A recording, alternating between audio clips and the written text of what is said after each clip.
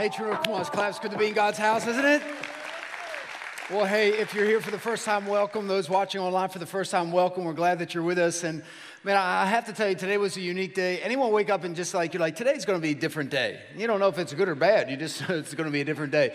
I remember there's certain times when I communicate that things have happened and I'll never forget those moments. One being when my daughter was younger and I was getting ready to preach to, 700-800 people, and she was sitting on my lap. It was a Christmas service, and she had wet herself, and it went right through the diaper all over my crotch. And I didn't find out until 20 seconds before I was getting ready to go up on the platform.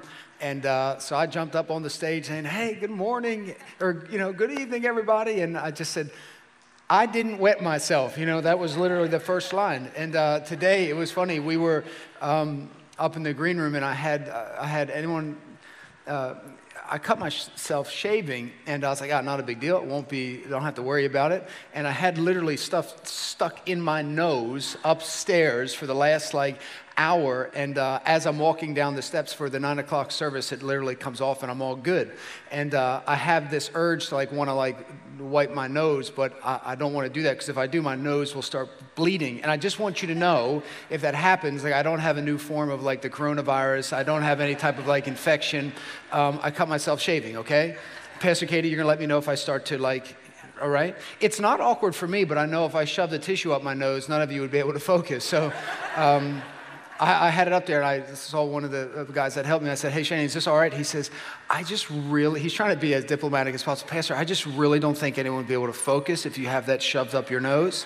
And so we're all good. Now, can you say amen? Amen. It's good to be in God's house. Today, I'm going to continue this series that we started last week on legacy. Legacy is really about what you leave behind. And one of the things that I want to take just a short vision break on is to share with you about the college. You've heard from Pastor Brian, and you saw on Church News different things about True North College. I want you to know that had been in our heart as a senior leadership for close to a decade.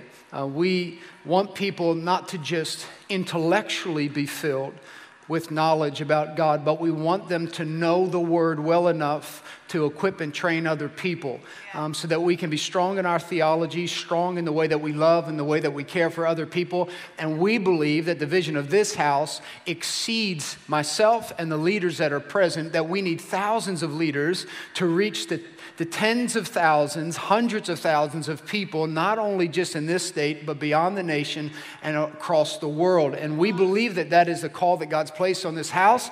And spring enrollment is open for the college. And how many of you usually look to for God to give you affirmation for a big step? Does anyone else do that? You make a big step, you're like, God, man, God, I just need something small. Just give me affirmation about it. And I have to tell you how God and I the way we work. I was praying about this, saying, God, come on, we're getting ready to kick off the college. And we have the big Sunday launch. Do you remember that here? We had banners everywhere hanging. It was a big Sunday launch. There's nearly 3,000 people at church on the weekend. And I'm like, man, this is amazing. This has been almost 10 years in the making. We launch. And then Corona hits. The church is shut down the following Sunday. And I'm like, God, I knew you wanted me to do this. Sometimes opposition is the affirmation that you've been waiting for. It just comes differently. It just looks different. And God wants you not to place trust in the way that circumstances are, but trust and hope in Him. That regardless of what goes on around us, that He's still in control. In the fall semester, we have 25 students enrolled, and it was amazing and continues to be. I have been so blessed in teaching in the college, and I just want to encourage you, if that's your next step or you're contemplating it, talk to some of the staff, some of the professors that are out there. They'd love to talk to you about what it means to be part of the college, and many of you have sown generously into the college and enabled us to continue to build upon our library and enable other students that financially can't afford it to be able to attend. So I just want to say thank you to those who have continued to give to that. That is leaving an eternal legacy to raise up people in God. Can you say amen to that? It's been fantastic. Psalm 112, verse 5 through 6, it says, good will come to those who are generous and lend freely, who conduct their affairs with justice. Surely the righteous will never, everybody say never, will never be shaken. They will be remembered forever. I love how God's word speaks in absolutes. We do that when we accuse our spouse of something. You never, you said never? You always, Usually it comes from our own brokenness or insecurity that we make accusations. But when it comes from the Word of God, it's coming from a place of eternal promise and saying the righteous will never be shaken. Our culture today wants you to feel shaken about what's going on. They want you to feel overwhelmed. They want you to feel as if things are so chaotic that nothing will bring healing, that nothing will bring peace, that everything will always be shaken. But the Word of God declares that the righteous, not in just bad seasons, difficult seasons, it says the righteous will never be shaken and they will be remembered forever. What type of legacy do you want to leave? When your time on earth is gone and you are no longer here, what do you want your children to say about you? What do you want your children's children to say about you and the generations to come? Do you want them to say that you were so successful in what you've done and you left them an inheritance, which is good? The Bible speaks of an inheritance, that we should leave an inheritance to our children's children. But it's far beyond wealth.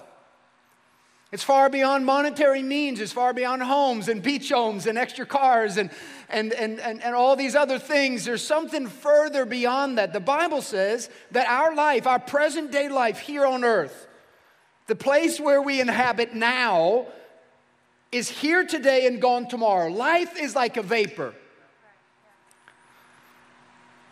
It's like not the greatest inspirational thing to hear, Hey, your life, it's like gone. You're like, oh, well, thanks, I guess, I believe it's divine perspective. It's truth. Because sometimes in the busyness of life, we get so encapsulated in what we're trying to accomplish that we tell God often, God, soon. God, when I get this done. God, when I get this done. God, when I'm ready. God, when I have time. God, when this is accomplished, then I'll. And God, when I have time to do this. And my friend, what I've come to proclaim to you today is that you'll never be ready to surrender everything to God. You need to do it today. And you need to fully put your hope and your trust in God today. You don't wait. Don't put it off. Don't tell God, well, God, I need to get this in order and I need to get this in order. No, don't wait. I realize when it comes to leaving an eternal legacy that many of us, we would love to tell God what that looks like. Say, God, well, I would love to do this and I would love to do that. And God gives us the autonomy to pursue our dreams and our passions. But I can tell you that when we're talking about leaving an eternal legacy, something that spans the course of time, that is not restricted by time, it's not storing up things that are successful in the eyes of the world. It's not. And I know that's hard because we spend a majority of our life pursuing things, constructing things, working towards, and not all of it in and of itself is bad. We talked about that last week. Remember, we talked about the good things and the bad things will be judged, but the bad things are not moral or unethical things. They're just, in the eyes of eternity, they have no value. And so I believe through the Word of God, we see the Word of God kind of pull our eyes onto Jesus, to pull our eyes onto a lifestyle living with eternity in mind. What a time we're living in today, where people are almost operating by fear automatically. And I'm astonished by many things, and maybe more so than anything else, the responsiveness of the church in this season. I want you to know that what's going on with this coronavirus and what's going on with everything in society, there's deception prevalent in all things. And maybe more so than anything that you're witnessing is deception, spiritual deception. And I'm not speaking from just one part of the world or one political party. Deception is happening all around us. People are forfeiting liberties and freedoms at the expense of safety. But then no one really knows what true reports are. Is it as bad as people say it? Is it not as bad? And we begin to just continually to divide one another, to become frustrated with one another. Well, this group wears masks and this group doesn't wear masks. Well, this group says it's serious, this group says it's not serious. And it's as if the news and the talking heads that we watch on a daily basis, which I've been saying this for months, but some of you are addicted to negativity. You're addicted to the chaos of the world. You're addicted to hearing people tell you how bad things are going to be and how terrible things are. And I just want you to know that in the perspective of the way that God sees it, He never said, I want you to determine your peace, your hope, and your future after you watch CNN. Like, He doesn't say that. And for many of us as believers, we're like, well, Pastor, I'm just, I'm trying to live by faith, but I'll tell you what. You'll tell me what? What will you tell me? No, do you hear what I'm saying? The subtleties of our humanity is always to say, God, I trust you, but. God, I'm living by faith, but. God, I'm going to give, but. God, I'm going to serve, but. You know what? And all those things. That's why when the young rich man came before God, God said nothing about him being rich as the problem of it. It was the one thing I won't let go. He says, I can't surrender it. And some of us, it's not just monetary things. It's issues of bitterness and unforgiveness. For many of us today, it's fear and anxiety. Do you know all of us will have fear? All of us will have fear. But it's, do we have a fear of God or a fear of man?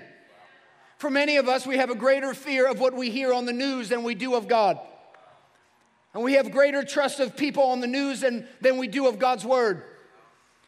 And so we go about our lives, turning on the news, listening to the radio, filled with fear, filled being overwhelmed, filled with, I don't know what the future holds. It's going to be chaos. This is happening. That is happening. No, God has actually called us to live in such a time as this. You're not accidentally here.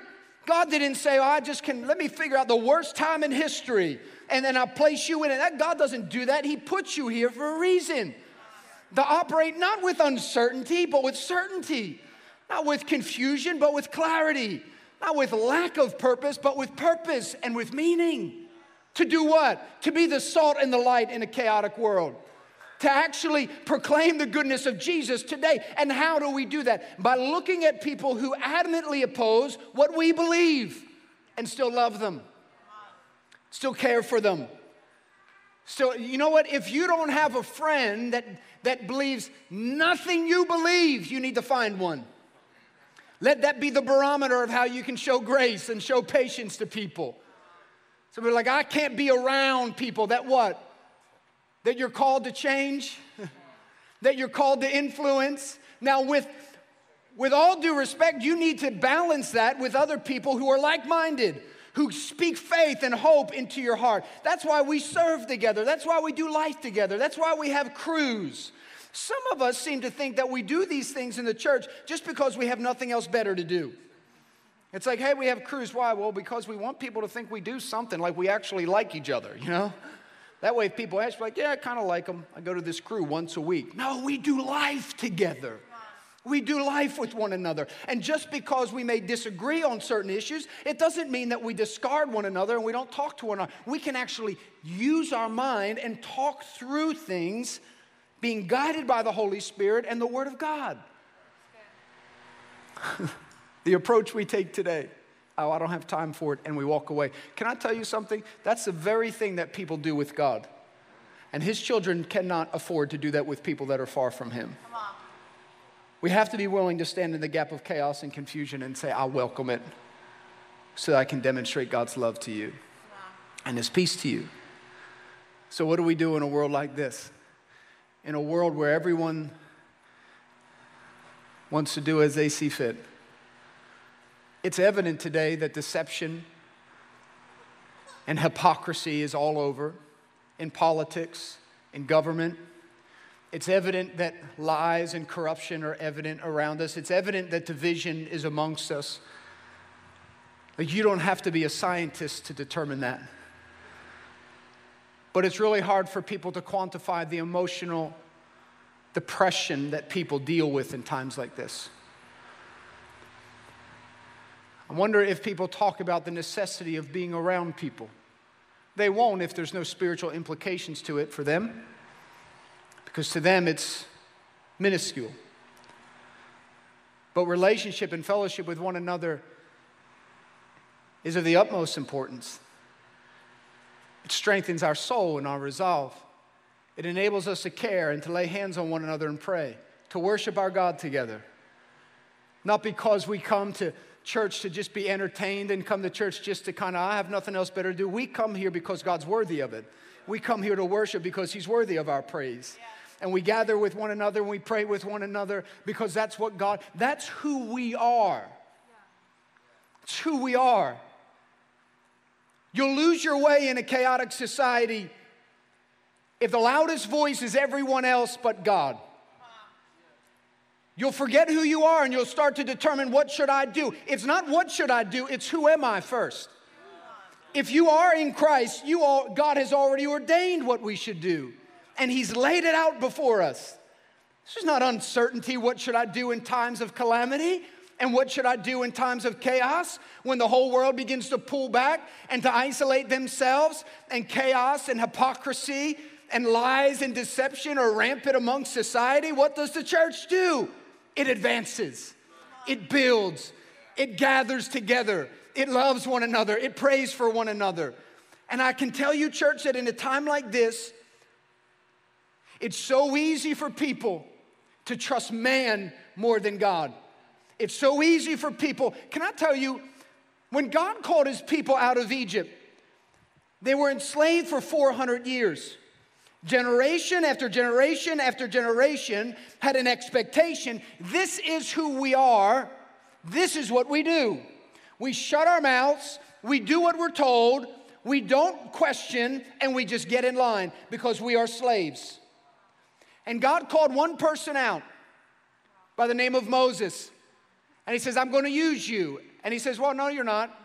And he says, I didn't ask you your permission. I'm going to use you. He says, well, I can't speak well. He goes, I didn't ask you that. I'm going to use you. Just like we do when God calls us, we say, well, God, surely there's someone else because you know me, I know me. There's got to be someone else. God sees us differently. God calls us and chooses us, and He does the same with Moses. He calls Moses. He uses him to get the people out of slavery, and He leads them. The Bible doesn't say they accidentally end up somewhere. The Bible says they are led by a pillar of fire at night and a pillar of cloud during the day. It's not like that was the ultimate GPS. No one had to wonder. No one had problems trying to navigate. They're like, oh, there's a huge fireball coming from the clouds. I guess we go that way, It was easy. And so He leads them to this place of what seemed to be certain death. They are surrounded by an enemy and an adversary that doesn't want to come down and have a diplomatic meeting with them. They want to kill them, annihilate them, and bring back probably those that survived to continue to enslave them. So they're surrounded by chariots. You have to picture this in your own life. What is surrounding you now in your family? Is it lack? Is it fear? Is it anxiety? Is it worry about the future? You would, if I place my future and my hope and my trust in any man, I would worry. If my hope and my trust and my confidence was in any person, I would worry, but it's not. It's in a divine, almighty God. That's who my hope and my faith and my trust are in. They're in Him. And so when God brings His people here, guess what they do when they're surrounded by an enemy? They start complaining and pointing fingers. They don't care about the 10 things that Moses did to get them out of slavery. They don't care about what God did and the miracles He worked. They don't care about how He's feeding them with frosted flakes from heaven. They don't care about any of that stuff. All they care about is, we got a problem. We can't see the way out. Why did you bring us here, God? And Moses could have rebuked them. He could have yelled at them, which at times he did, but he could have lost his mind because they're stuck between a sea and an adversary. And I love what Scripture says, because Scripture doesn't try to fabricate a solution. It doesn't try to give a one-line emotional picture. It just tells from heaven to Moses, stand still. See, sometimes in our flesh, when things happen or there's a fight present or there's enemies, spiritual forces working against us, we want to fight in our flesh. We want to push back. We want to do things. And there's nothing wrong with advocating for freedom and liberty and speaking and declaring truth and praying for people, but in a spirit that honors God, with love and with grace. God tells Moses, tell the people to stand still and watch God deliver them from their enemy. Stand still. It often fights in opposition to our flesh. When we talk about leaving a legacy for generations to come, it has to be done with an eternal perspective. In Hebrews chapter 13, the Word of God says, therefore let us offer through Jesus a continual sacrifice of praise to God, proclaiming our allegiance to His name. And don't forget to do good and to share with those in need. These are the sacrifices that please God. Some of us will acknowledge the Word of God. Maybe you're like me. Maybe you have the propensity to say, oh yeah, I know this is my home. But intellectually, we can repeat what we read in the text, but in our soul, in our spirit, our actions don't demonstrate it. We're like, yeah, I know this isn't my home, that my home is in heaven. Yeah, I got it. Well, am I living like a citizen of heaven? Am I living like a citizen of heaven?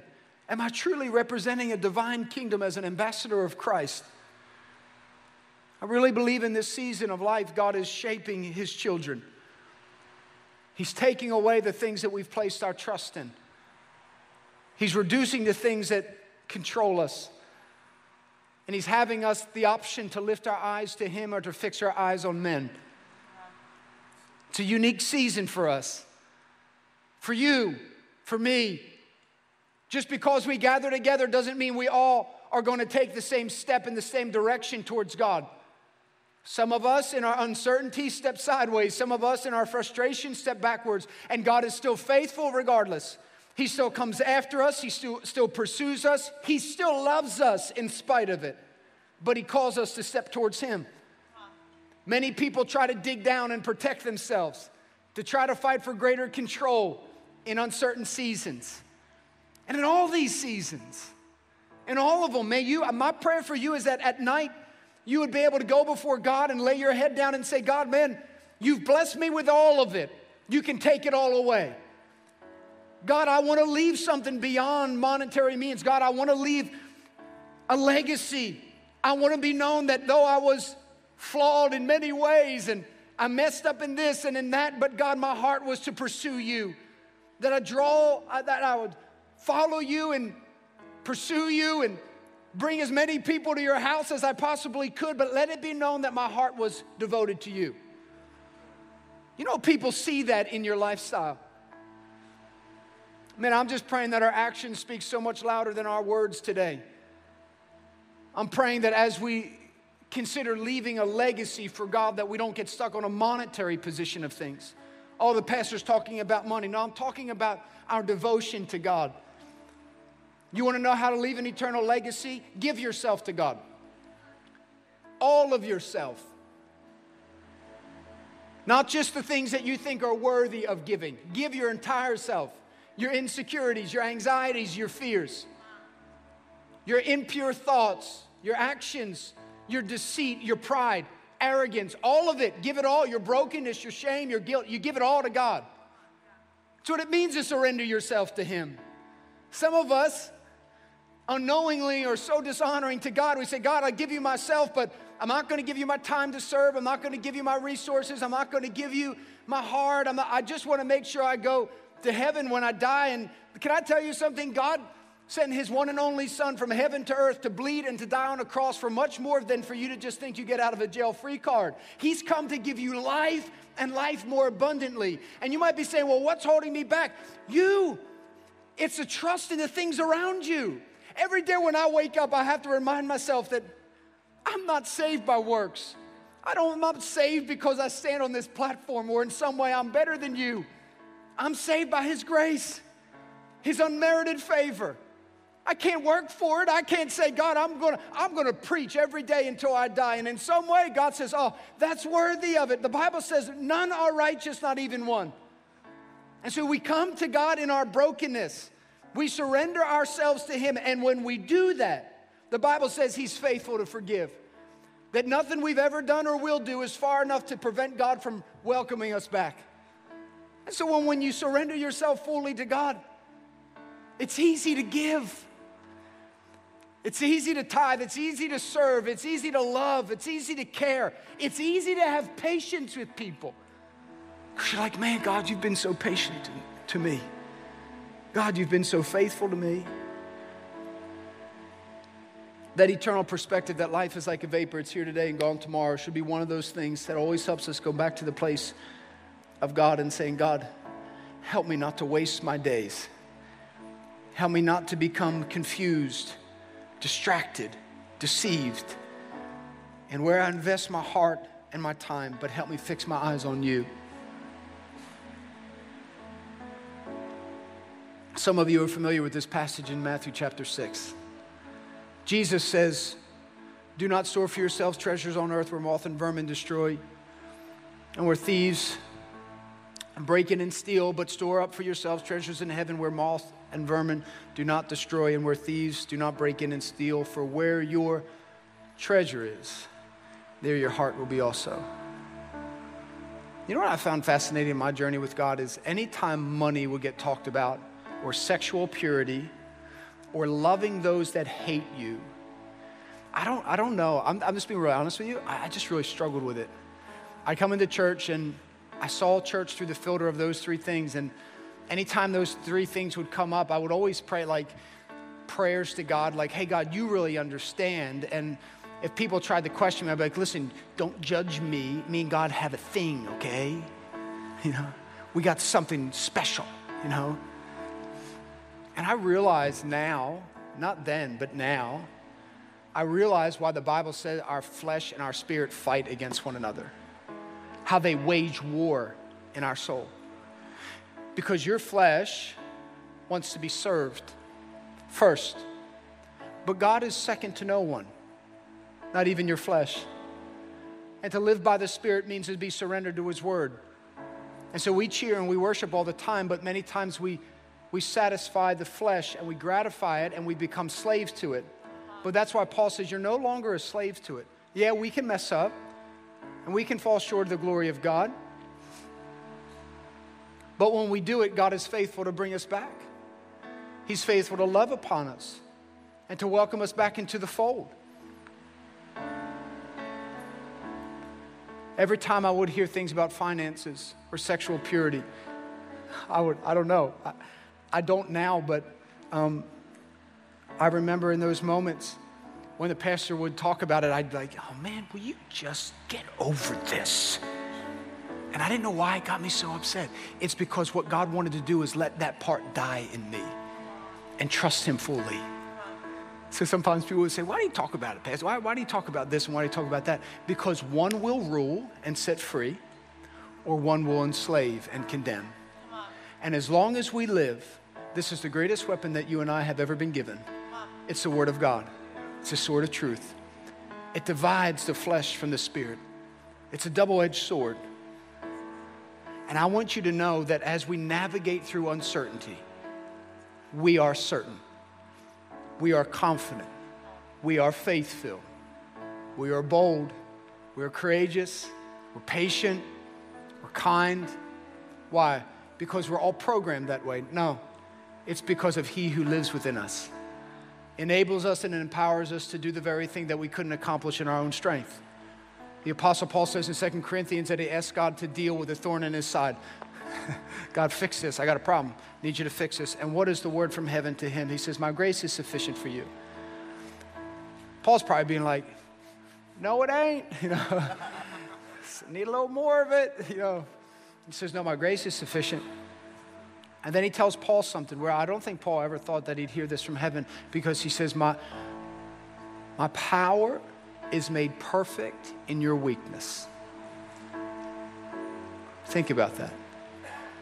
So what is he saying? Stay in the area of sin? No, he's saying the area of weakness that causes you tension and pain.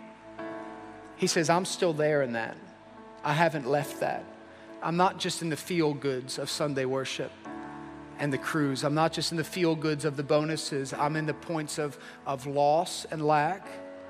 I'm in the point of healing and restoration. I'm in all of it. And he says, my power is perfected in that. I think what God is saying is that when you get to the place of saying, I can't do anything, God says, you're at a place now. And I can do all things through Christ who strengthens me. It's our dependency on God. It's our dependency on God. If you're here today and you're saying, man, I want to leave an eternal legacy, what does it look like? What does it look like? 2 scriptures before we close. 1 Timothy chapter 6 says, command those who are rich in the present world not to be arrogant nor to put their hope in wealth, which is so uncertain, but to put their hope in God who richly provides us with everything for our enjoyment. Command them to do good, to be rich in good deeds, and to be generous and willing to share. And in this way they will lay up for themselves treasures in heaven as a firm foundation for the coming age, so that they may take hold of the life that is truly life. I need to tell you something. If you're here today and you haven't surrendered your life to Jesus, it doesn't pertain. And I know I'm saying that with caution because I know there's people that come to our church and watch online and you have yet to surrender your life to Jesus. You know, when you read commands of people, you're like, man, I don't like that. Well, if your flesh rules, you won't like it. But if you know one is greater than you, who's redeemed you, who's called you, who's chosen you, who's set you apart, who says you're the head and not the tail, you're above and not beneath, you're an ambassador of the Son of God. You're called, you're chosen, and you're favored to walk out. We surrender our desires to Him. And so when He says, this is your best, this is your command, we receive it, we trust it, and we walk in it. Can you say amen? Philippians chapter 3, verse 18, it says, for as I have often told you before, this is Paul in prison, writing to the church of Philippi, in shackles and in chains, and he's writing to the church. He says, and I tell you again, even with tears, many live as enemies of the cross of Christ. Their destiny is destruction. Their God is their stomach, and their glory is in their shame. Their minds are set on earthly things. But he reminds the church, he says, but our citizenship is in heaven, and we eagerly await a Savior from there, the Lord Jesus Christ. You want to leave an eternal legacy, give yourself to God, all of it. And God knows what it means to give all yourself to God. I want you to know, as we continue to leave a legacy in this church and as we continue to operate, my Father has guided me well through the years and provided boundaries and direction in leadership. And as a church, I know people look out and they say, man, you have so much, and we do. But it's come from the guidance of men like my father with wisdom and good stewardship. Everything that our church takes in, we operate on about 75% of that. We have large margins that we operate in. And we do that with intentionality. So when any obstacle, such as the season we're in, or opportunity presents itself, we're able to act. That we're not dependent upon the day-to-day, but that we can create margin. And of that we operate in, we have a bucket of personnel expense, of ministry expense, and facility expense, proportionally delegated amongst the three. Every year when we budget, we take 90% of what we actually receive through tithes and offerings and budget it into the next year. So you say, what are you telling us this for? I want you to know that we take seriously this eternal legacy that we're commanded to leave. That we don't take it lightly, we don't act flippantly on how we spend things and what we do, that we take it with sincere authority. Because I know that I want my children and their children's children to not just have a building to worship in, but to have a house with a spirit that loves God, to have a house with a spirit that is generous, to have a house with a spirit where love and peace are evident, where every person is welcome, no matter where they're from or what their background, wherever they find themselves, they're welcome in the doors of True North Church. And we don't just give to give. We give to leave something of eternity in the hearts of people. Over 400 people have said yes to Jesus. Nearly 20 are getting baptized after our third service today. We see people getting saved and surrendering their lives to God. We see people getting healed, marriages being restored, people being set free from addictions. This is what it means to live a life for God. And we'll be committed to that as a church. And I pray that that's what you're committed to in your own home. Man, as a church, we can do so much together. We can do so much and accomplish so many things for God together. Don't be confused in seasons like this. It's not a time to step to the side and be overwhelmed with fear and anxiety. It's a time to press forward, to live aggressively for God. Remind yourself that you're a steward and not an owner. I know sometimes we can drive down our driveways or get in our cars or put on our clothes and just say, man, this is mine. Every good and perfect gift comes from above. The Bible says that the earth is the Lord's and everything within it. And as a son of God, I take seriously all that He's blessed me with, but I know it's come from Him. You want to leave an eternal legacy? Give yourself to God. View yourself as a steward and not as an owner. And maybe most importantly, determine in your heart to live a life through the lens of eternity each and every day. Hebrews 11, he regarded disgrace for the sake of Christ as of greater value than the treasures of Egypt, because he was looking ahead to his reward. Can you bow your heads and close your eyes? Let me pray for you as we go today.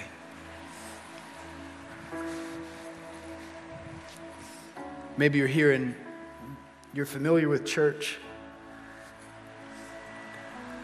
Maybe that's dangerous, I don't know.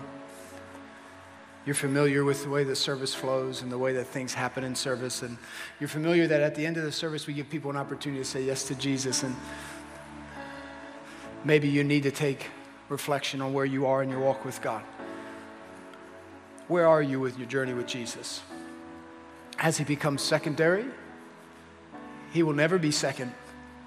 He will always be first. But He wants you to acknowledge that by the way that you live your life. Maybe you're here today or watching online, you've never surrendered your life to Jesus and you want to do so today. I know for many people, the first reaction when we talk about salvation and coming to Jesus is this what we tell ourselves: Pastor, I'm not ready yet, I'm almost there. As if you need more time in the oven to cook and bake, and then once things are ready, then you can come. Can I tell you something? You've done enough. You'll never be able to live a life that is holy enough and pure enough to stand in the presence of a perfect and pure God and to earn your salvation. The Bible says that there's one way to the Father, and it's through Jesus. Jesus paid your sin for your sins, paid it in full. And all you need to do is to repent of your ways, to place your hope and your trust in Jesus. But my friend, it's more than just a simple prayer. It's more than just, man, I just want to make sure this is right. It's you acknowledging who God is and who Christ is today. And so if that's you and you're ready to receive Jesus, I want to lead you in a prayer. What a privilege it is for me to do this, to lead you in a prayer of salvation. The Bible says actually on the other side of this prayer, your life begins. The Bible says the promises to you are yes and amen on the other side of this prayer, that the old is gone and the new has come, that the Holy Spirit now abides within you, that you are the temple of God, your bodies. I want to lead you in this prayer. Don't let them say it alone, church. Repeat this prayer with them together. Come on, let's say this and lead people into the family of God. Say, Dear Heavenly Father, I receive your Son Jesus as my personal Lord and Savior. Forgive me of my sins and come into my heart. I am now a Christian. Christ now lives in me. In Jesus' name, amen. Amen. Come on, let's clap. Come on, really clap for everybody that said yes today. Come on, church, stand to your feet with me. Thank you, Christian. Are you doing all right? Are you doing all right, church? Hey, listen, I know it's so easy to be a people and absorb all the voices and all the sounds around you and having to give an answer and an opinion to everybody. I want you to know that you should be consumed about giving an answer to one. above anyone else, and it's our Father in heaven. Live a life that's pleasing to Him.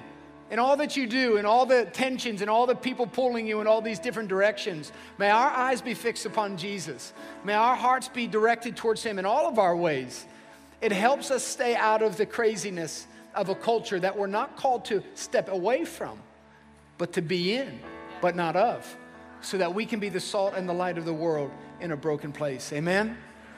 Hey, if you said yes to Jesus, it is the best decision you can ever make in your life. And if you're here today and you're leaving through the foyer, which I don't know how else you'd get out, so you'd have to go out that way. But there's people out there, they're holding these Bibles above their head. They'd love to bless you with one. And if you're watching online, we have a team, pastors, leaders there standing by. They'd love to pray with you, to encourage you. We'd send you a Bible if you'd request one. And but I'm so excited, not only for what God has done and what He is doing, but what He's going to do in and through you and your family.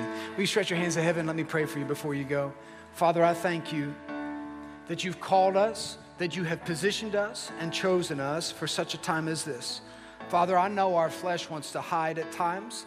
We want to actually listen to the chaos of fear, and we want to run and just wait till it's all over, and then just come back out after hiding and pretend that everything's good. But God, you've called us to stand in the gap, to be a people of faith, to take people who are lost and broken and hopeless and hurting and to point them to you. So, Father, in this season, may we not miss our opportunity. May we be intentional people to live a life, to leave an eternal legacy. Father, I thank you for the salvations today. I thank you for the baptisms today. Father, I thank you for the next steps of people committing to walk closer to you. Father, be with us as we go. May faith arise in us. May hope be strong as we go today. In your precious and holy name we pray. A faith-filled church said, amen. Amen. God bless.